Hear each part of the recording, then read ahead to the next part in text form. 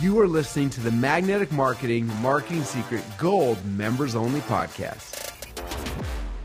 All right, welcome back, everybody. Darren Spindler back with Dan Kennedy. So we are now going to talk about the ultimate marketing plan. So we spent the first part of our day talking all about copy, creating copy and messaging that sells, and now we need to take the copy and put it into some sort of an organized plan or organized effort in order to make sales happen. So Dan, you often will talk about, businesses should have a marketing plan just like they do a business plan, but so few businesses create a marketing plan. Why don't they, and why should they have one? Well, so most businesses create operating plans because they have to. Okay? It isn't even really that they made such a smart decision. It's that we got to have a checklist for this, because I'm tired of telling Barbara when she gets there in the morning, turn the lights on. I keep showing up and she's sitting in the dark, so we got to have a checklist. And well, funny joke on that. I mean, the reality is at our restaurant, the first thing on the list is turn the lights on. Yeah, well, I mean... And second is check the dough balls. So businesses get operating plans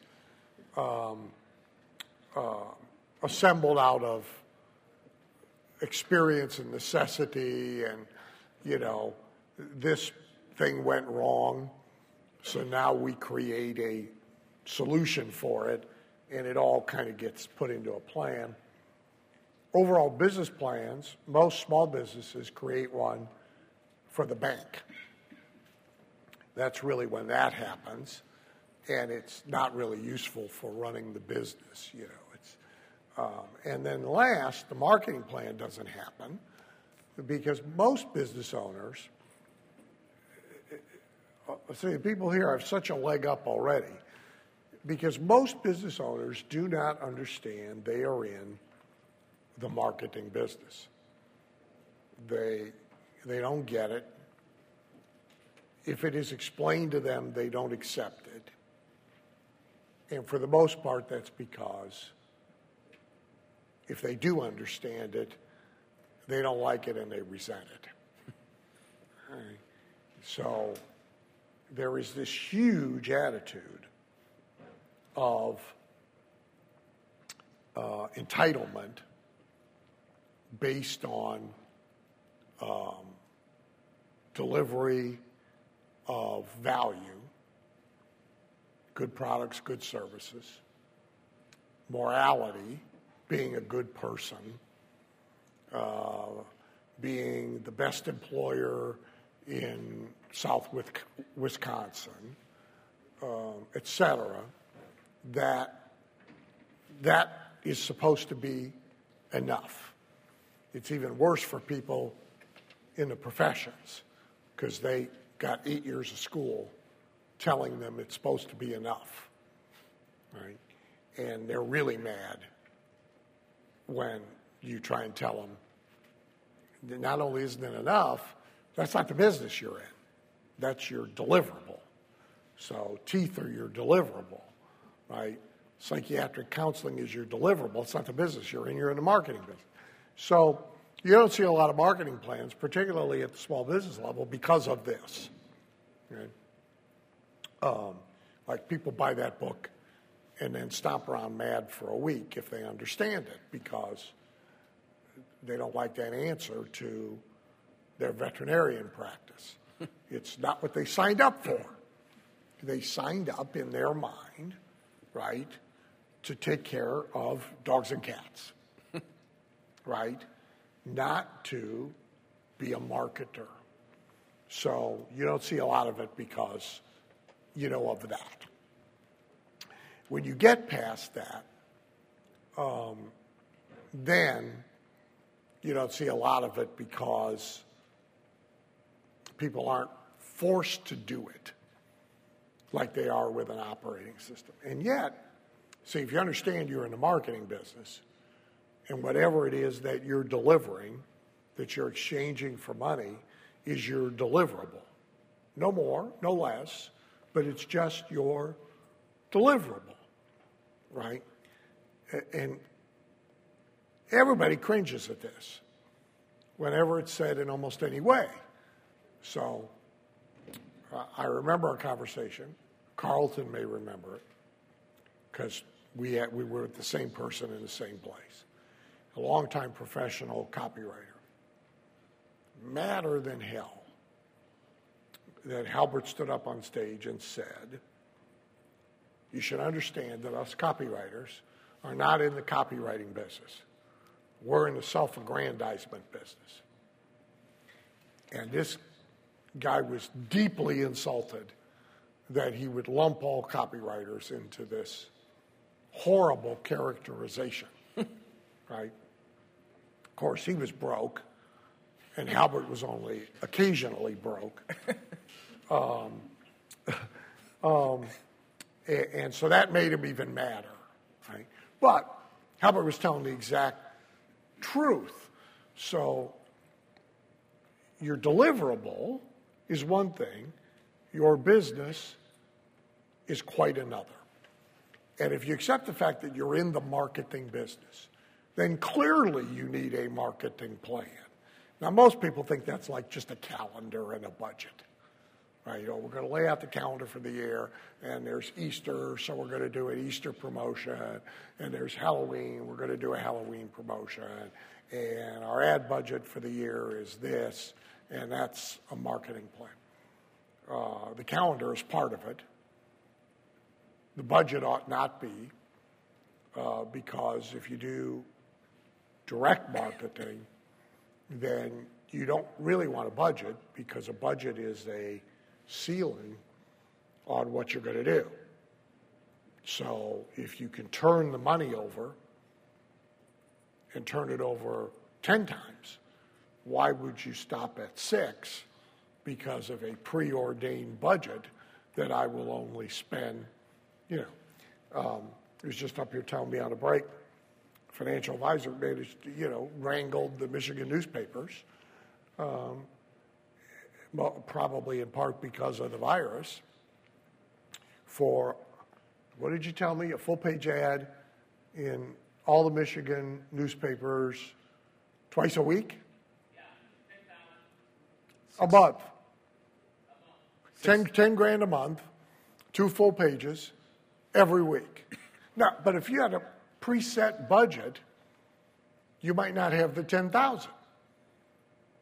Yep. But you'd be an idiot not to take that deal if you could get it at 10,000. What's your average client worth to you in first year? 12,000. Right?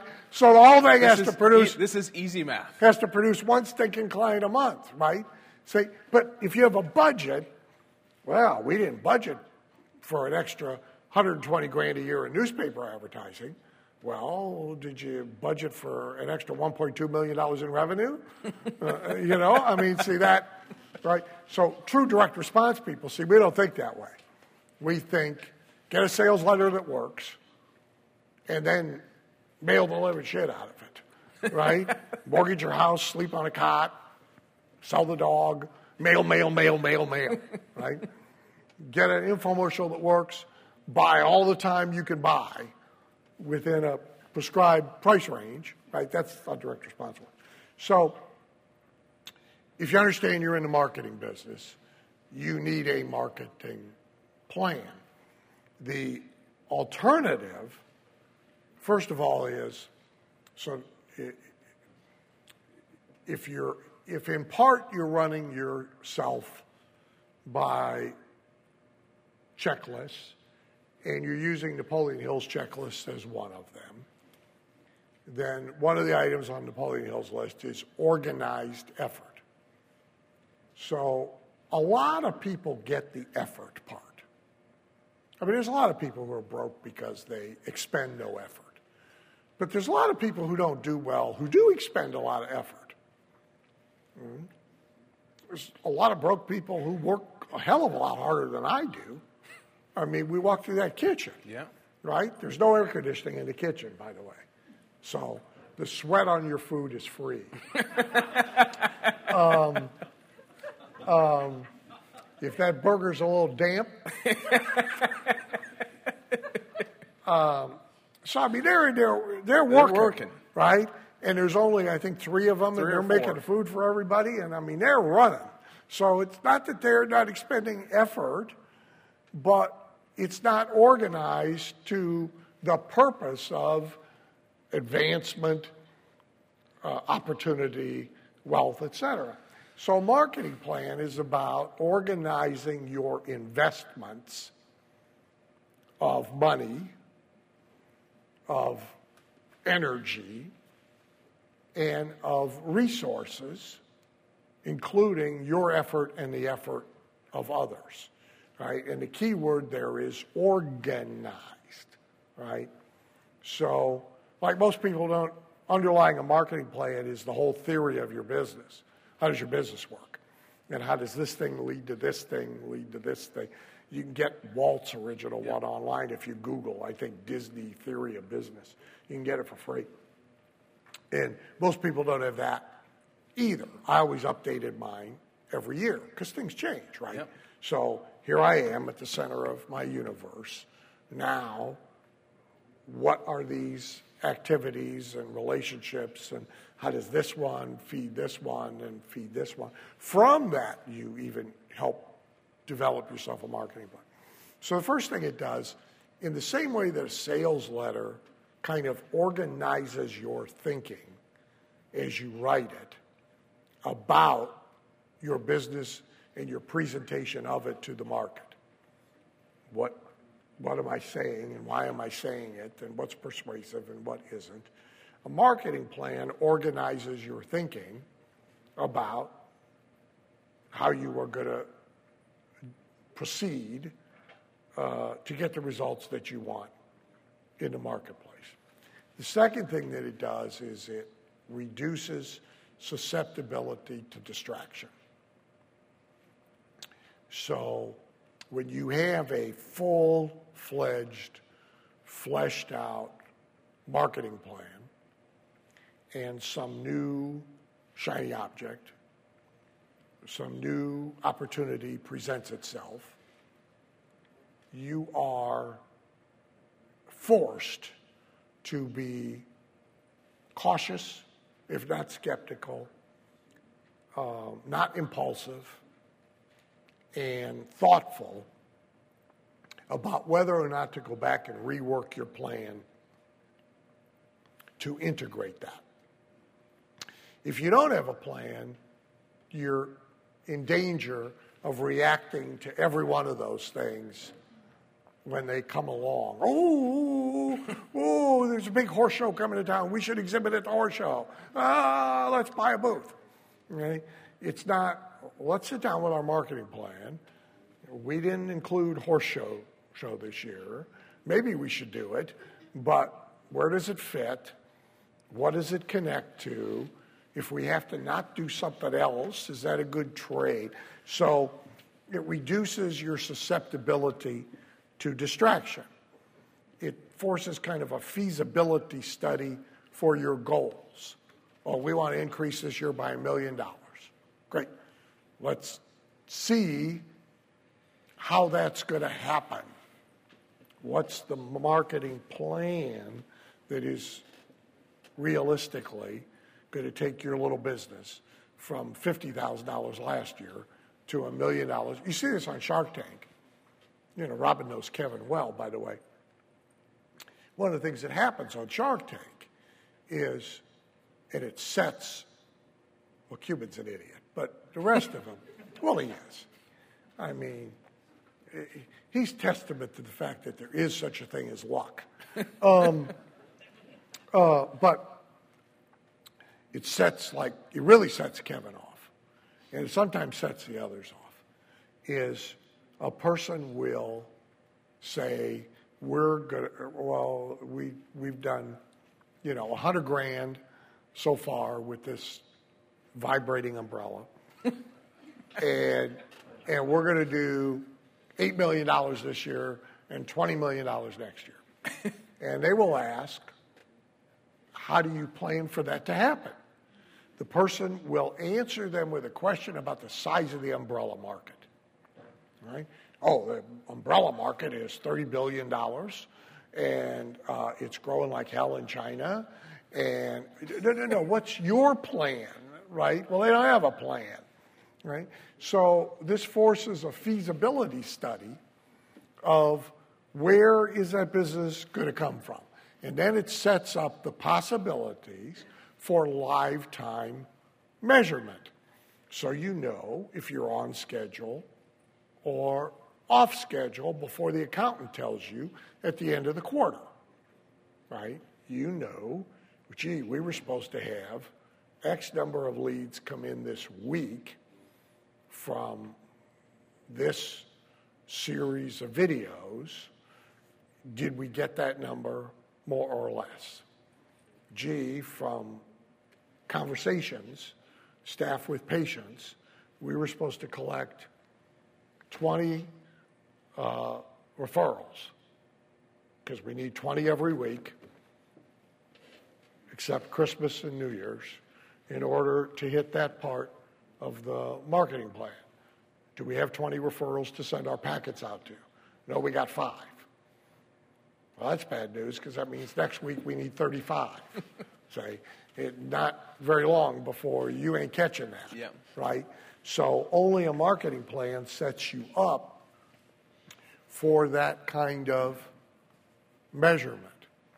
And if you aren't measuring, you are very unlikely to hit your targets. Yeah.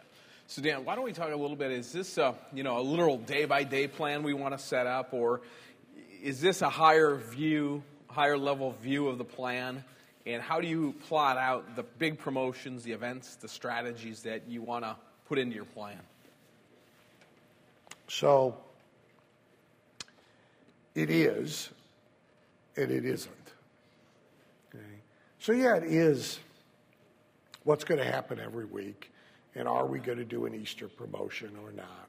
You know, I mean, the calendar is an important issue in every business, right?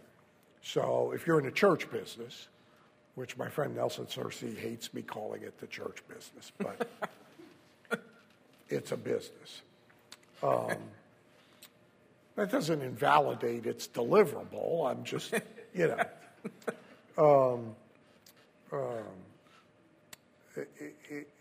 So if you're in a church business, right, your number one event during the year for opportunity to acquire new parishioners is Easter. More heathens go to church on Easter than any other holiday,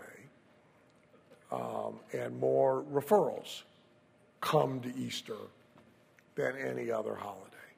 That means you got to have your act together about Easter. It's going to be a big thing on your calendar for the year, and you're going to have a marketing plan for Easter. How do we get the most number of people there? What do we title the thing so everybody will come? Do we do free gifts? What's our sales letter going to look like to the neighborhood? Are we going to do every door direct mail? Are we going to do radio? Are we going to do a 3-step mailing to our parishioners to bring somebody with tickets? Are we going to go after our lost sheep who have wandered off? Easter's got to be a big deal, right? The second thing on their calendar will be Christmas. That's the second time when more heathens come to church and are brought to church during the year. So that's the second biggest opportunity, which means that is almost a business in itself within the business. And you got to plan for it, and you need a full-scale multimedia before Christmas, during Christmas, after Christmas thing, right? Now you're going to look at the rest of the year, right? And you're going to start picking the third most important and the fourth most important. But you're also going to have a underlying marketing plan that is kind of your evergreen, plug-away, farming, magnetic marketing, mail, the selected homes in a geographic territory every month. Maybe it looks like a newsletter, maybe it doesn't, but what are we going to do every month to reach out to people and keep telling them we're around and you should come in? And then you need a marketing plan for your secondary product line that you use both to bring new people in and to do more business. He hates that word. Do more business. Do more business with the ones you already got. So that's the business person's group, right? That's the moms with troubled teens group. That's the divorced dads group. That's all the little special groups. Each one is kind of a business in and of itself, and it needs a marketing plan. So you're going to build this all out for the year. And it's complicated, which it should be, if you're going to be a top church. So you got to embrace the complexity. The good news about that is your competitors won't. They'll put up a cross and a sign and pray. That's their marketing plan. I'm serious. I mean, it's Nelson's problem, and I understand it. It's more acute with his people than it is with most. They say, hey, we're like God's salespeople. He's supposed to deliver the prospects. You know? Put the cross up, put the sign up, you know? Get somebody to play the organ, we're good to go. And it's hard news to them. That's not how this deal works, you know, as it isn't in any other business. So there's 5 questions, though, about a marketing plan that always has to be considered, right? And a marketing plan now, every business, looks like I just described. So there's a marketing plan, and inside it is little marketing plans for little subsets, you know, of the business. And individual products, right, within the and so forth. So one is, you know, it has to be built around the messaging. What is the, excuse me, what is the best message for this that we can think of? So right now, a lot of businesses are able to capitalize on the you're free message, right? I mean, you don't really, in some businesses, you don't really need any more message than we're open and you don't have to wear a mask. There they are, right? Downtown Cleveland, the restaurants are full. Nobody did any marketing. You know, they just opened. And you didn't have to sit outside in a plastic tent in the snow. You actually could come in to the bar. Oh, holy shit. But that'll wear off, right? Right now, new customers. Yep. Customers come back. Right? Now, are you organized to capture them and get them to come back? What's the best message? So you got to think about messaging. You got to think about who you're targeted to. And again, the fundamental of message to market match never goes away in marketing plan or in sales letter or in broadcast or whatever. So like you'll see really dumb big companies, they're running the same ad on Fox and MSNBC. And I think, what is wrong with you? There's like hardly any overlap in this audience, except, you know, the people that watch one to get pissed off, right? So I mean, like I click into MSNBC for 15 minutes every once in a while, just, you know, because I think my blood pressure's getting low. And I think, well, fuck, I'll watch MSNBC for a while. Boom, it's right back up there. But for the most part, there's no overlap in that audience, right? So your message ought to be tweaked to acknowledge that, Yep. right? So those two things have to fit together, right? So again, I'll use Nelson as an example. He would tell you, you got a message to the unchurched differently than to the used to be churched. Right? That's two different audiences, right? And you lose power when you don't consider that. So your marketing plan has to include what audience are we going to go to? And now we may be marketing the same thing to all of them, and the plan may be the same. Right? We're going to start with a 5-step lead generation campaign. Then we're going to send them a big package of stuff. Then we're going to drive them to a phone call. Then we're going to get it right. But like Rory Fett, Restaurant Marketing Systems boot camp stuff is laying here. And what I gave you are the generic pieces. Everybody got those. But then, as you well know, the folks that own pizza places, they're a different audience than the people that own steakhouses. And telling them no business is different, that's less effective than pandering and delivering a message that's matched to them.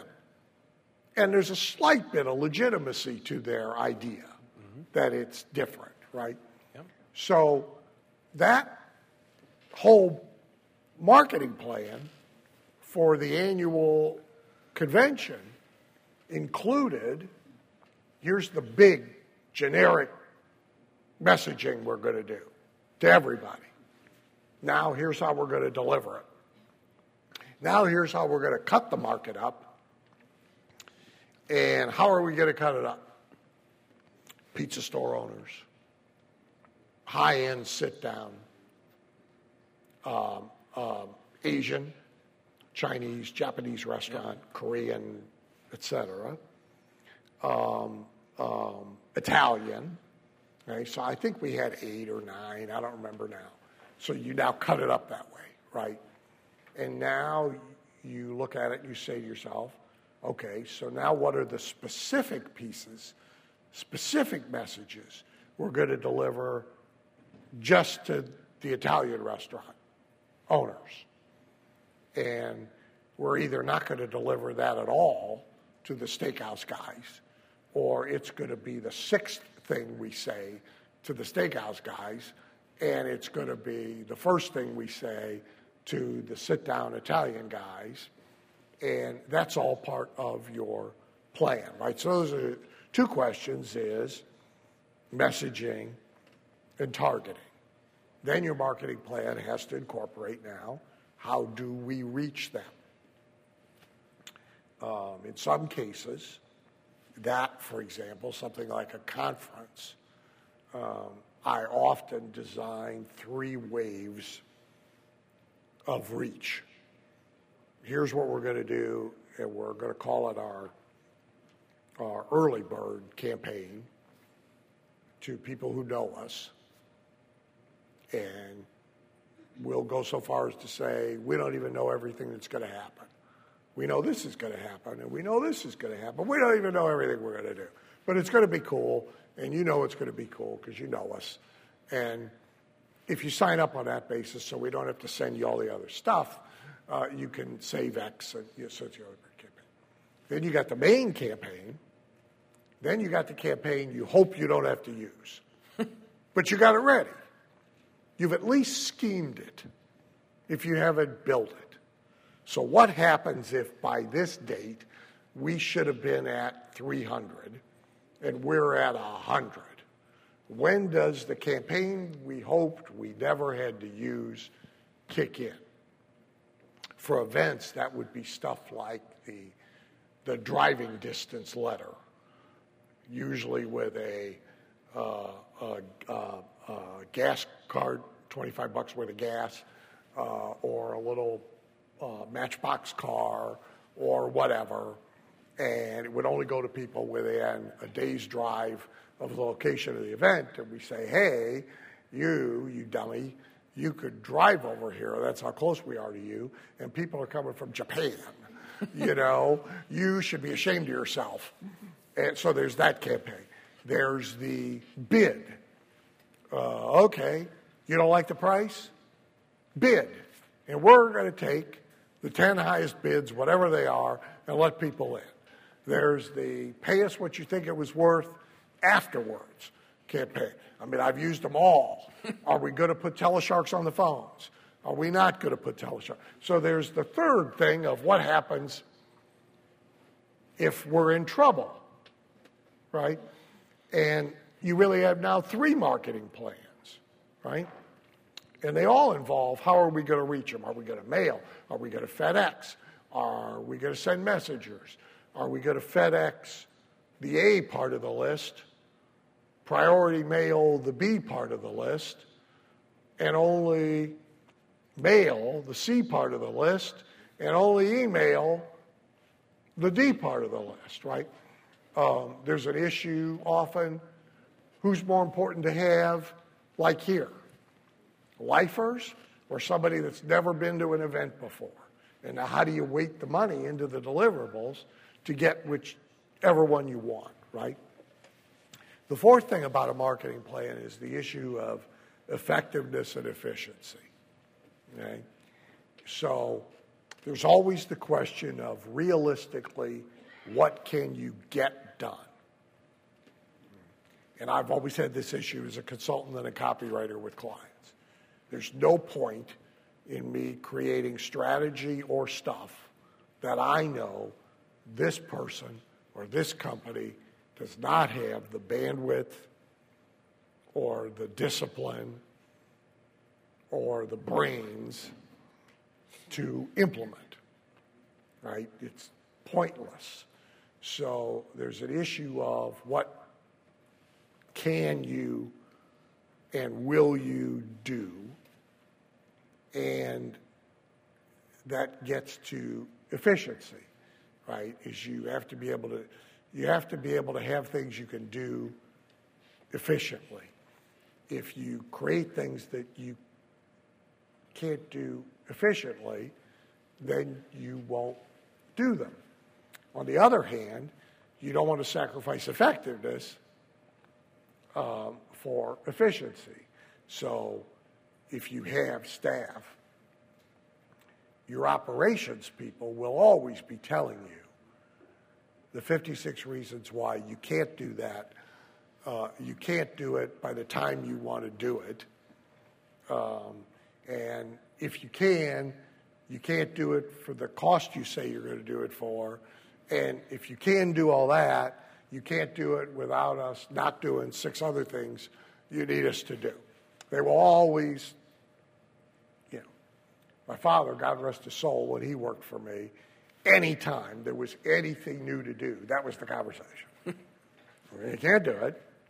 Well, and we'd run through these 4 things, right? And your answer has to be, well, I'm going to find somebody who doesn't have those 4 problems, right? Because we're doing it, right? They all came back to Henry Ford and said, we can't build the engine. Ford said, back in the factory, build the engine. So you can't let operations run things, but run marketing. But on the other hand, you can't design a marketing plan that you can't get implemented. Now that means usually a mix of your internal resources. Here's what we can do, right?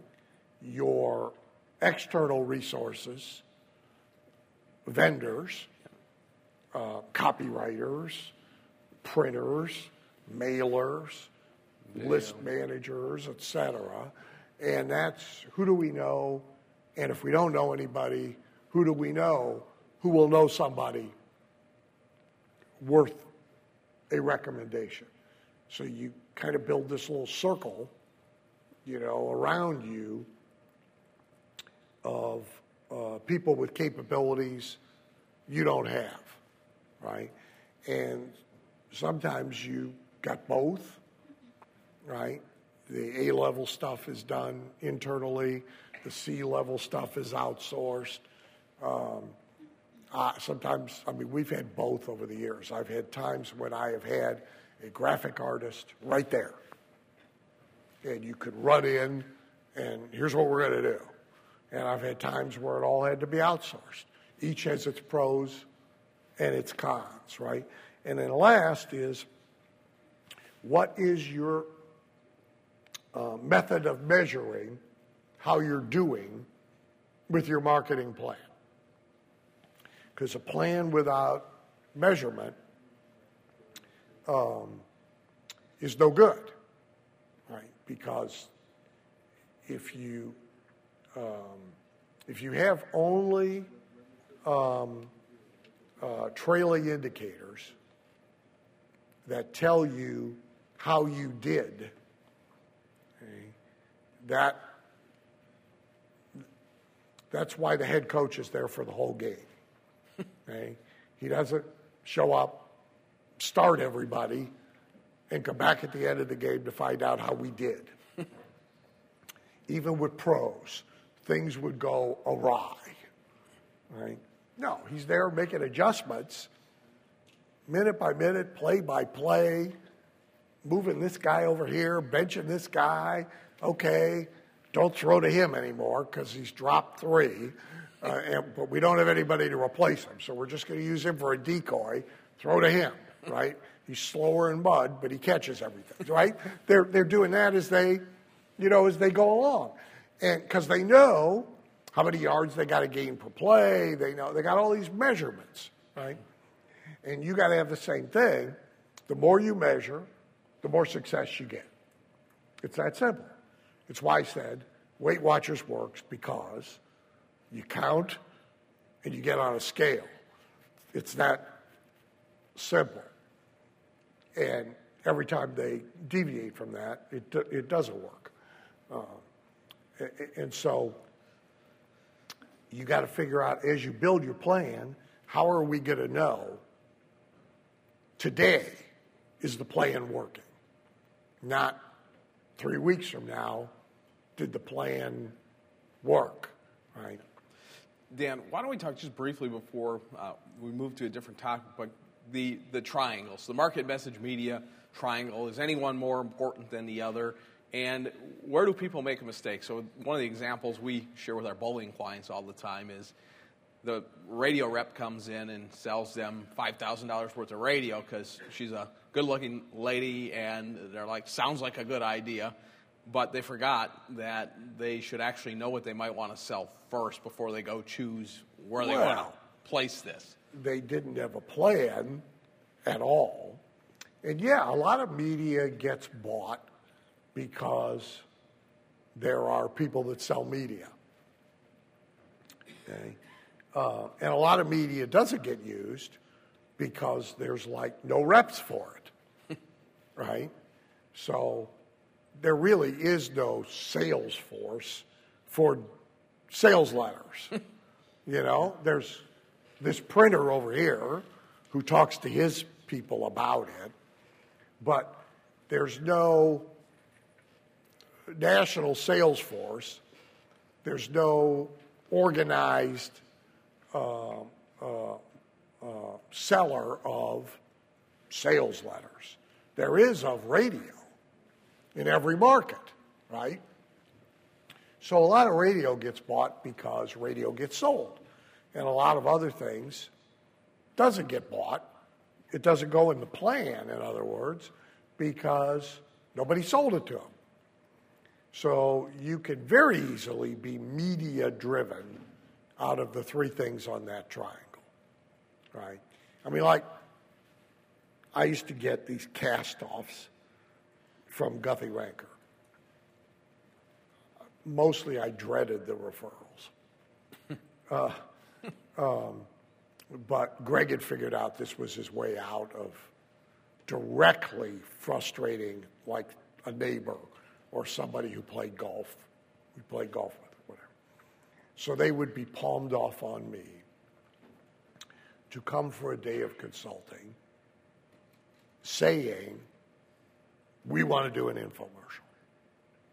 So they predetermined the media, in other words. Then when you looked at the product and you looked at the math, you knew what Greg already knew. The last thing they need to be doing is an infomercial. Okay? Like, I had a guy, Greg didn't send him to me, but I had a guy got really mad. Oh, he came from Halbert. He's probably still pissed off. It's a fabulous product, by the way. It's fireproof paint. So if you paint your house with this shit, it can't burn. Right? And he wants to do direct response. I said, you can't. It costs like $5,000 to ship it. It's heavy. You're going to ship somebody enough of this paint to paint their entire house? You know, Ron Popeil's joke used to be that the shipping and handling number was the actual cost of the product. That's how he determined. Well, he did. Ron Popeil, the cooking gadget guy, you know, how much is shipping and handling? Shipping and handling plus the actual manufacturing cost of the product. That's how we do the math. Well, if you applied the math to this product, right? I mean, no, you got to sell this to a distribution channel of some kind, home improvement contractors, somebody who you could ship a big supply of it to in a truck. You can't be sending this like Amazon, you know, and have the drone drop the paint in the back. This is not going to work. So, you know, I sat there and said, you can't do an infomercial. Unless you set up a distribution channel and you want to use TV to drive to the, and the guy's mad, and he's been mad ever since, and, you know. So a big mistake people make is they get media focused. It happens now, of course, with online, right? Because that's what's in front of them all the time. And if they are young and they hang around only with young, their media world is in the device, right? And because they don't use the yellow pages, they either think nobody uses the yellow pages or they don't know what the yellow pages is.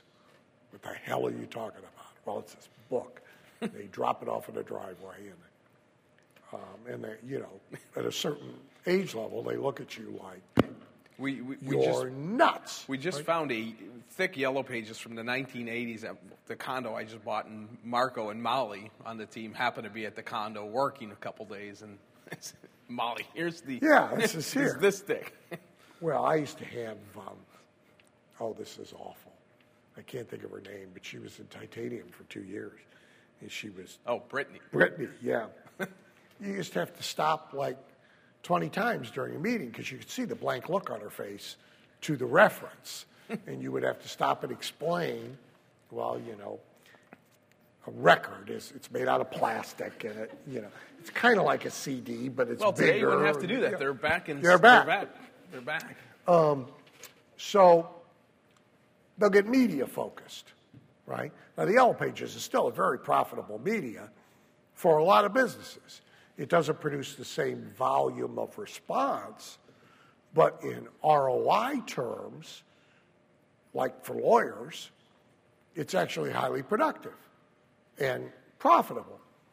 So people will screw this up because they'll make the media choices first, and then they'll make the other choices, right? Your media has to be mostly driven by your chosen market. So this is about how do they buy? How do they prefer to buy? How do they, see, like, you run a preview seminar, I used to do it all the time, free evening preview seminar for dentists and chiropractors. We started at 7 o'clock at night, right? And told them it was 7 to 9, and we really went 7 to 9:30. That gave them time to finish the office, grab something to eat, get to the meeting. If I'm running financial advisor free evenings for 60 plus, okay, I may be starting at 5:30. That's when they go to the buffet, right? I mean, at 9 o'clock, they're in bed, right? It's over. What are you talking about? Okay? Old People TV, Johnny Carson's on it. The Johnny Carson rerun's on at 10 o'clock. It ain't on at 11 o'clock. It's on at 10 o'clock because that's like maxing it, you know? There's not a 70-year-old on the planet who knows who Jimmy Kimmel is. I mean, who? What? So you now got to understand your market. And your media has to match your market, right? And that's a real important side of the triangle. Then message has to connect with the two, right? The message has to be something you could deliver in the media that is on your chosen list.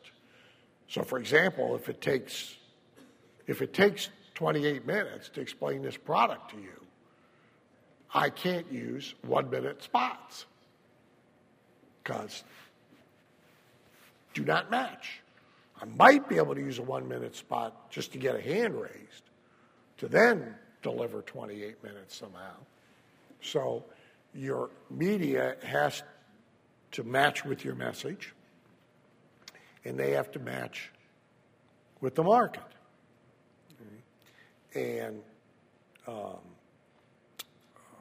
I mean, look, if you're going to market to Seventh-day Adventists, what day can't you have a meeting? Right? When I was a kid, Greg, are you still here? Yep. I don't know if I've ever told you. When I was a kid, when my dad had owners, racehorses, we had an owner, 2 horses, and 2 good ones. They would then have raced normally on Saturday night at Northfield. And he was a Seventh-day Adventist.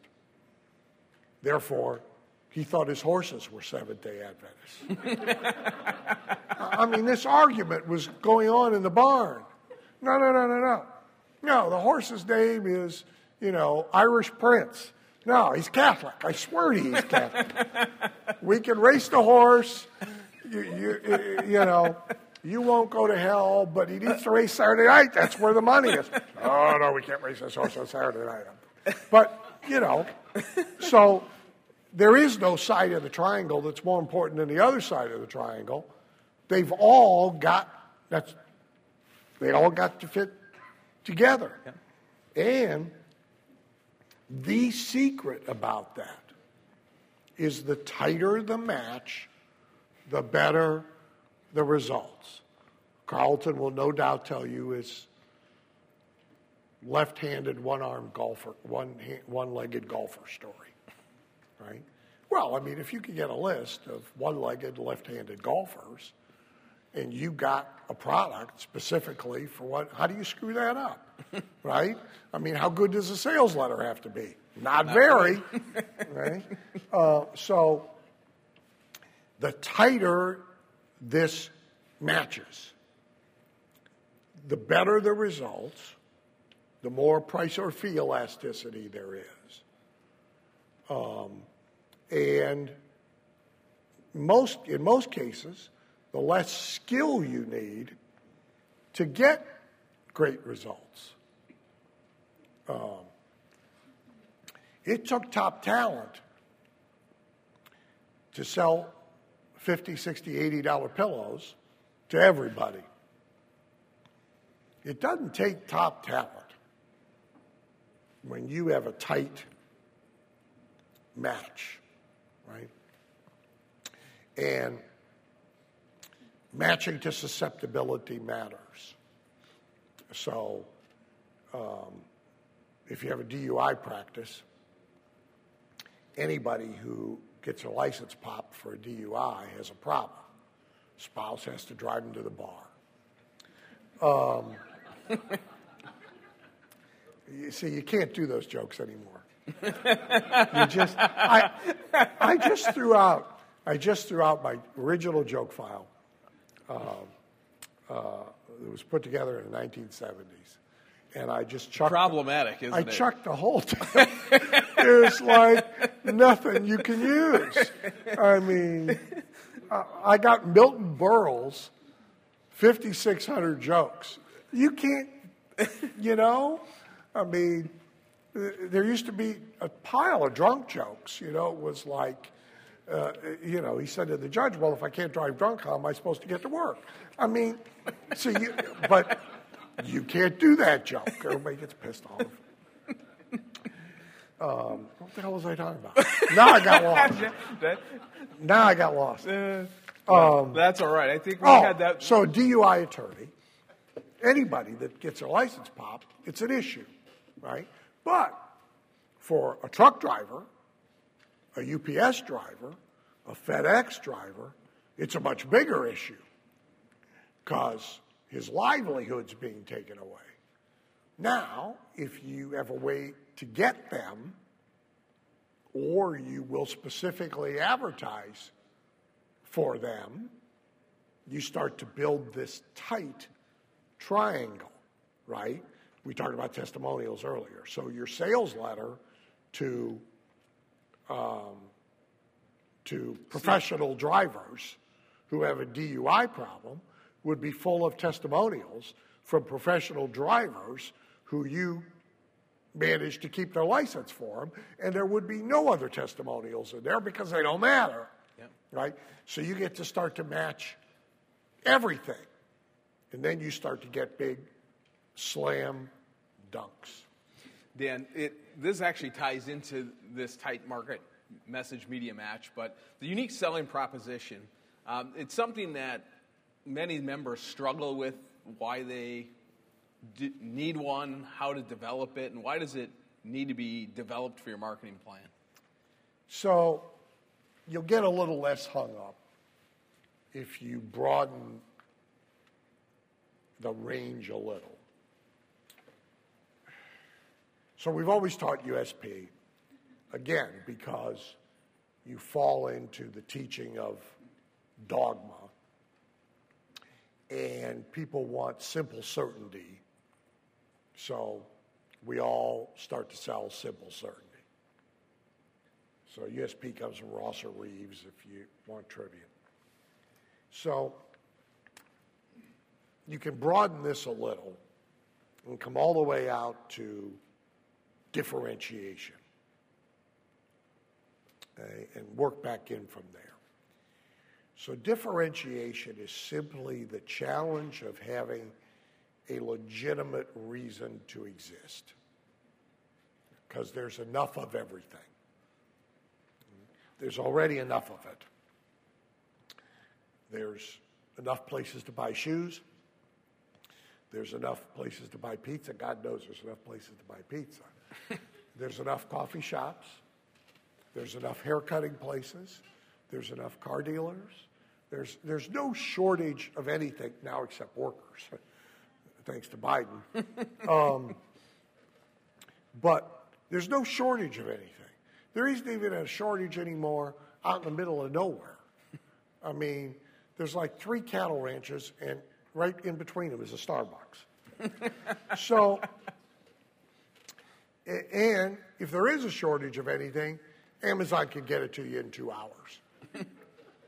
So you got to have a legitimate, differentiated reason to exist. Right?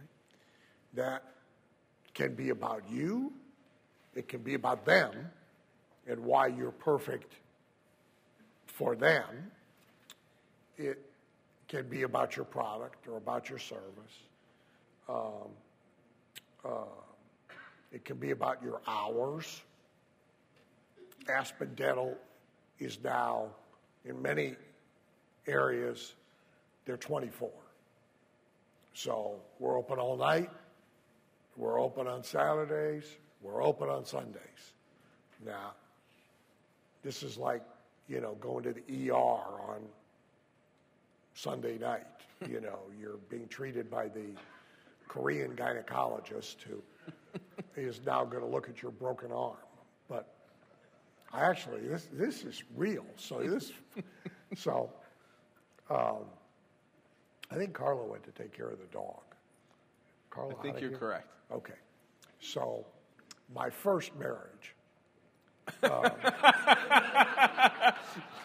To be clear, the chair is empty, so you're... Just make up your own joke. Go ahead. So my first marriage, I was still a drinker, and there were reasons. So wedding night, the bar I tended bar in for fun at that point on weekends, held our reception. And, I mean, I was already sloshed when I got there, but, and Dave bought the cheapest supplies you could buy. So you'll appreciate this. Like glasses, you could buy sturdy glasses, not so sturdy glasses, glasses that are barely held together. So this part of the story shortened, I wind up chewing through a glass, and I have shards of glass in my throat. And so I got to go to the ER. So I go to the ER, and there's a Vietnamese doctor, barely speaks English. Right? Nice guy, but, Vietnamese barely speaks English. I get out of him. Okay? He's a medical student. Okay? Studying to be a gynecologist. I swear to God. He's in my throat, getting glass out, This was a sign.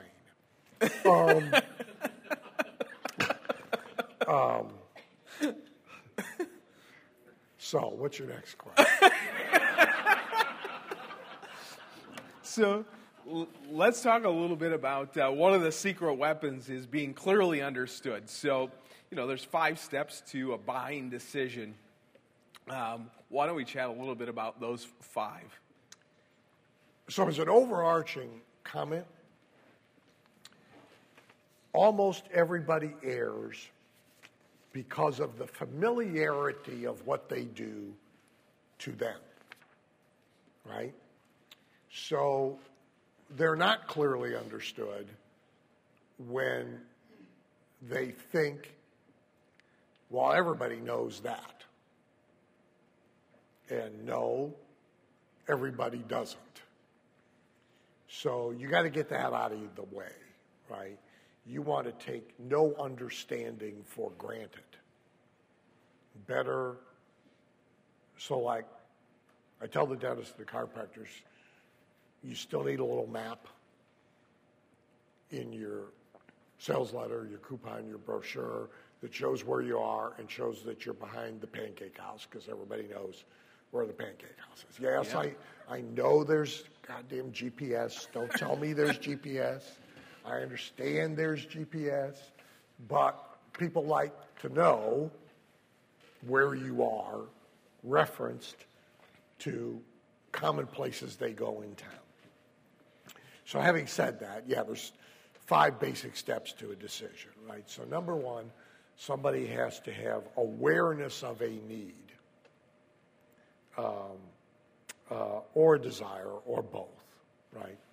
So like you probably don't have, and the business is a shadow of its former self. But so how many of you have smoke detectors in your house? You have to tell me. It should be everybody. Most of the crowd. It should be everybody. It's pretty right? much most of the crowd. I wouldn't say everybody, but maybe if you're just lazy. All right. How many of you have heat detectors? Tell me about the hands. About 10%. Really?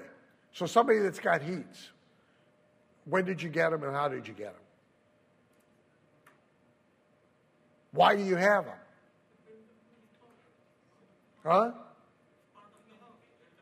Oh, they came with the house. Okay.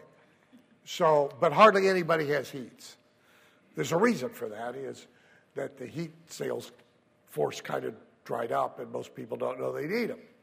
Right? They don't have an awareness of need. So let me give you some quick information. If you walk around here and look up, you're going to see a sprinkler system. And at the end of the sprinklers, there's going to be a little doohickey. Yep. okay? And that pops off, and the sprinklers come on and flood this place if there's a fire, okay? That's what they're there for. They're not activated by smoke detectors. They're not hooked to the smoke detectors. They're heat detectors. Well, they might go off in the kitchen. Because my first wife knew when dinner was done when the smoke detector went off.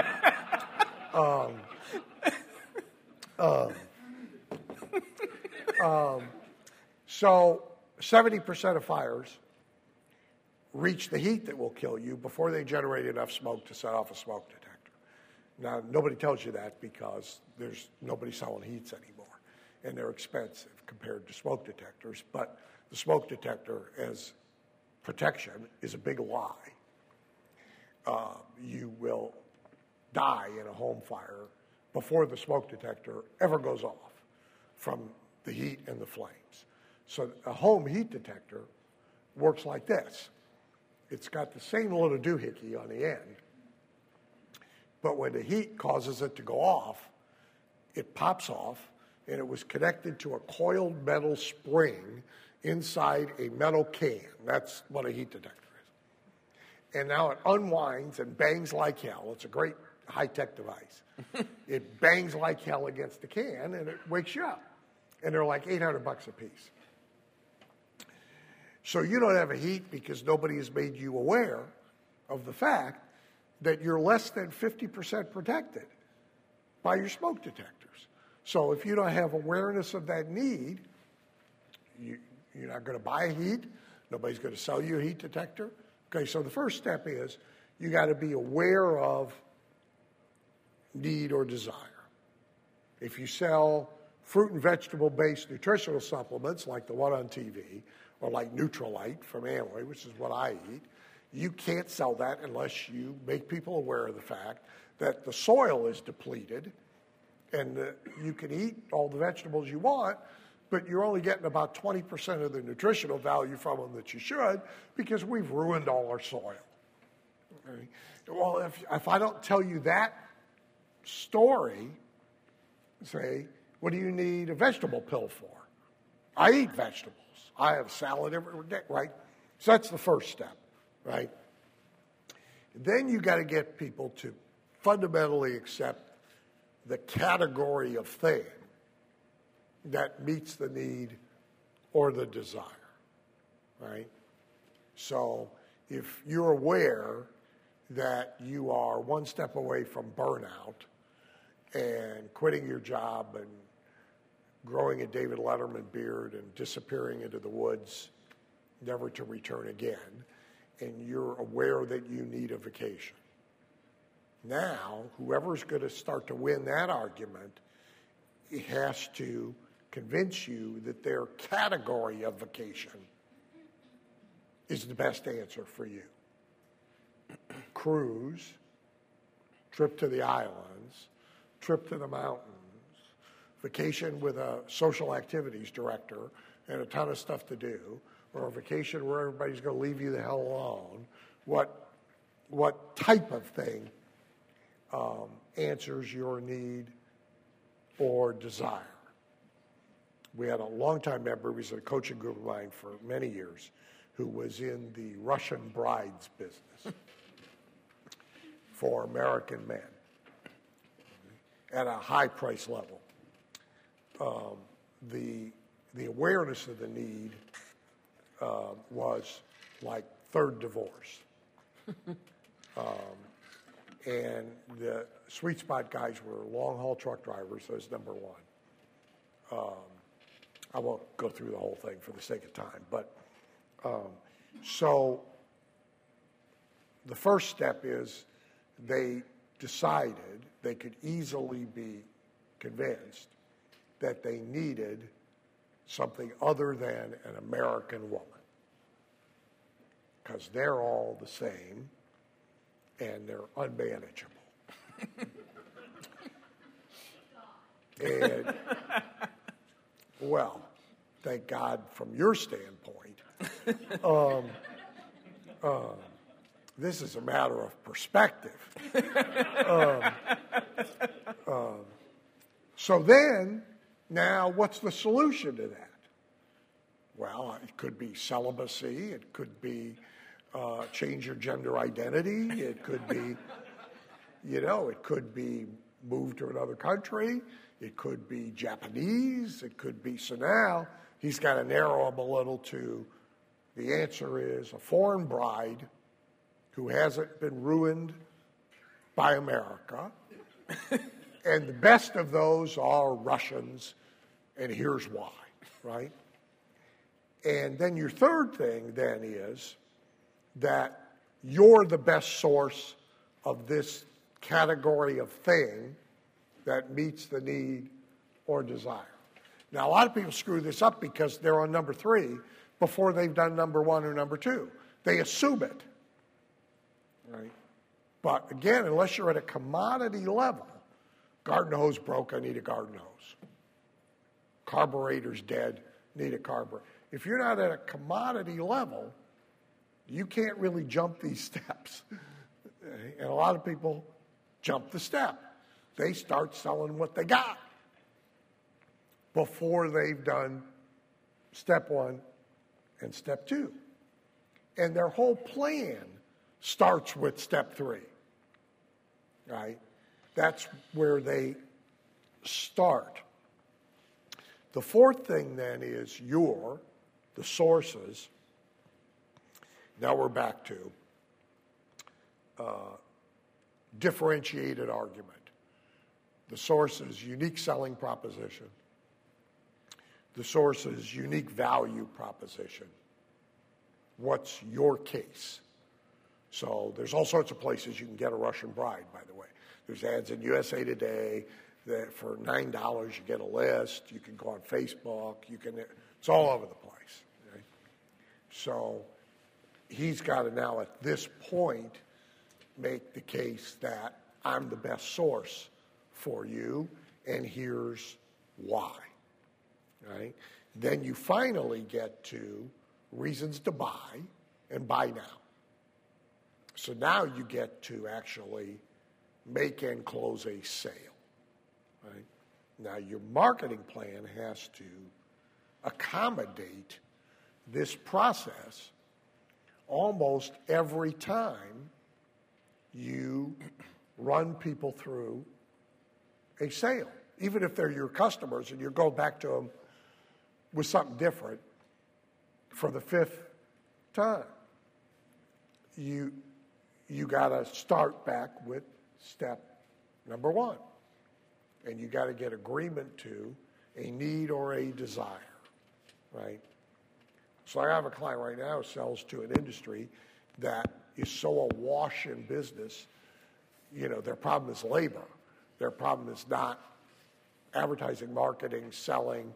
People are standing outside the doors, banging on them with bags of money.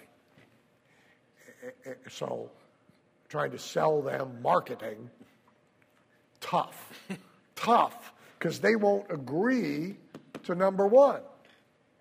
I don't need it. So you're now making this argument that, you don't need it now, but things are going to normalize and you want to be ahead of it. It's a cheap argument because it's a prevention kind of argument, right? So you got to get agreement to number 1. Then you got to get agreement to number 2. Then you get to start dealing with you and getting agreement to that. So Dan, before we take a quick break, certainly one of the big marketing sins you mentioned earlier today, and after the break we'll share some of the Rory Fat stuff. But I've got other stuff too. There's the Kimball stuff. There's lots of goodies. So one of the sins is being boring. Why don't you talk about how are a couple of ways that you can make your marketing and your marketing plan not boring, and where do you find tools to kind of build some excitement into the marketing plan? So it's not hard to know what is boring, right? And the biggest thing is sameness, Me Tooism. So an enormous amount of marketing is Me Too a little bit better. Me Too a little bit cheaper, right? And I've seen it done all my life in every imaginable kind of business. It's commoditizing, for one thing. When I lived in Phoenix, because a lot of conventions happen in Phoenix, speakers actually moved to Phoenix thinking that the argument that would get them booked a lot was, you don't have to pay travel expenses to bring a speaker into your convention because I'm here in Phoenix, right? It doesn't work for all sorts of reasons. Number one, if that's the best thing you got to say about you, right, is have me come speak to your audience because I can drive across town. I mean, you know. Secondly, it's commoditizing, right? And third, there's no differentiation to that other than availability. And all of us, in almost everything we buy, have this perverse idea that it not being easily available makes it more valuable. So all the conventions at Phoenix, we used to see each other. Everybody's flying in from somewhere else to speak at them. And Hopkins and me and everybody who lives in Phoenix, we're getting on airplanes to go to where they live to speak at conventions in their cities. That's just the way it works. So you've got to not be the same as, you can't be Me Too. Somehow you have to stand out. And if you're at it for a long time, whatever your it is, you are going to have to keep the core of what works, and you are going to have to kind of repackage around it, because what was interesting or what was entertaining or what was exciting wears out, right? It gets tired. Now, if you're running new customers through all the time, then it doesn't matter. But if you're marketing a lot in the same community or the same industry or to the same ongoing customers, then it matters a great deal. So, again, like in the event business, for example, the super conference, the core of it never changed in, 20 years. But every year's super conference was made different, right? It had a different... The circus had to be different every... It had a different selling proposition. It had a different value proposition. It had a different theme. It had a different chief reason to be there. It had the guts of it were the same, but you had to jazz it up in a different way, or people were quickly bored with the idea, oh, another one, I'll skip a year because what's the big deal? So you got to have an answer to that, which is, for some reason, it's got to be a big deal. I worked for 3 years with an organization that did essentially a 3-day super conference every weekend. And we had 3,000 to 5,000 people there every weekend. 50% from the same customer group, 50% new. So every Monday was the discussion of how are we going to make this weekend a one-time only, will never happen again, history in the making event. 50 times this year. And there's like 8 of us in a room every Monday morning after doing the weekend event going, holy crap, what's your idea? I don't know. We'll do it in the nude. No, I don't think that's it. I mean, but that's what you got to do, right? So you've got to be the opposite of Me Too, been there, done that, same as, right? So, like Anglus's dental practice is a great example. Gardner's mattress store, you said he was here, is a great example, right?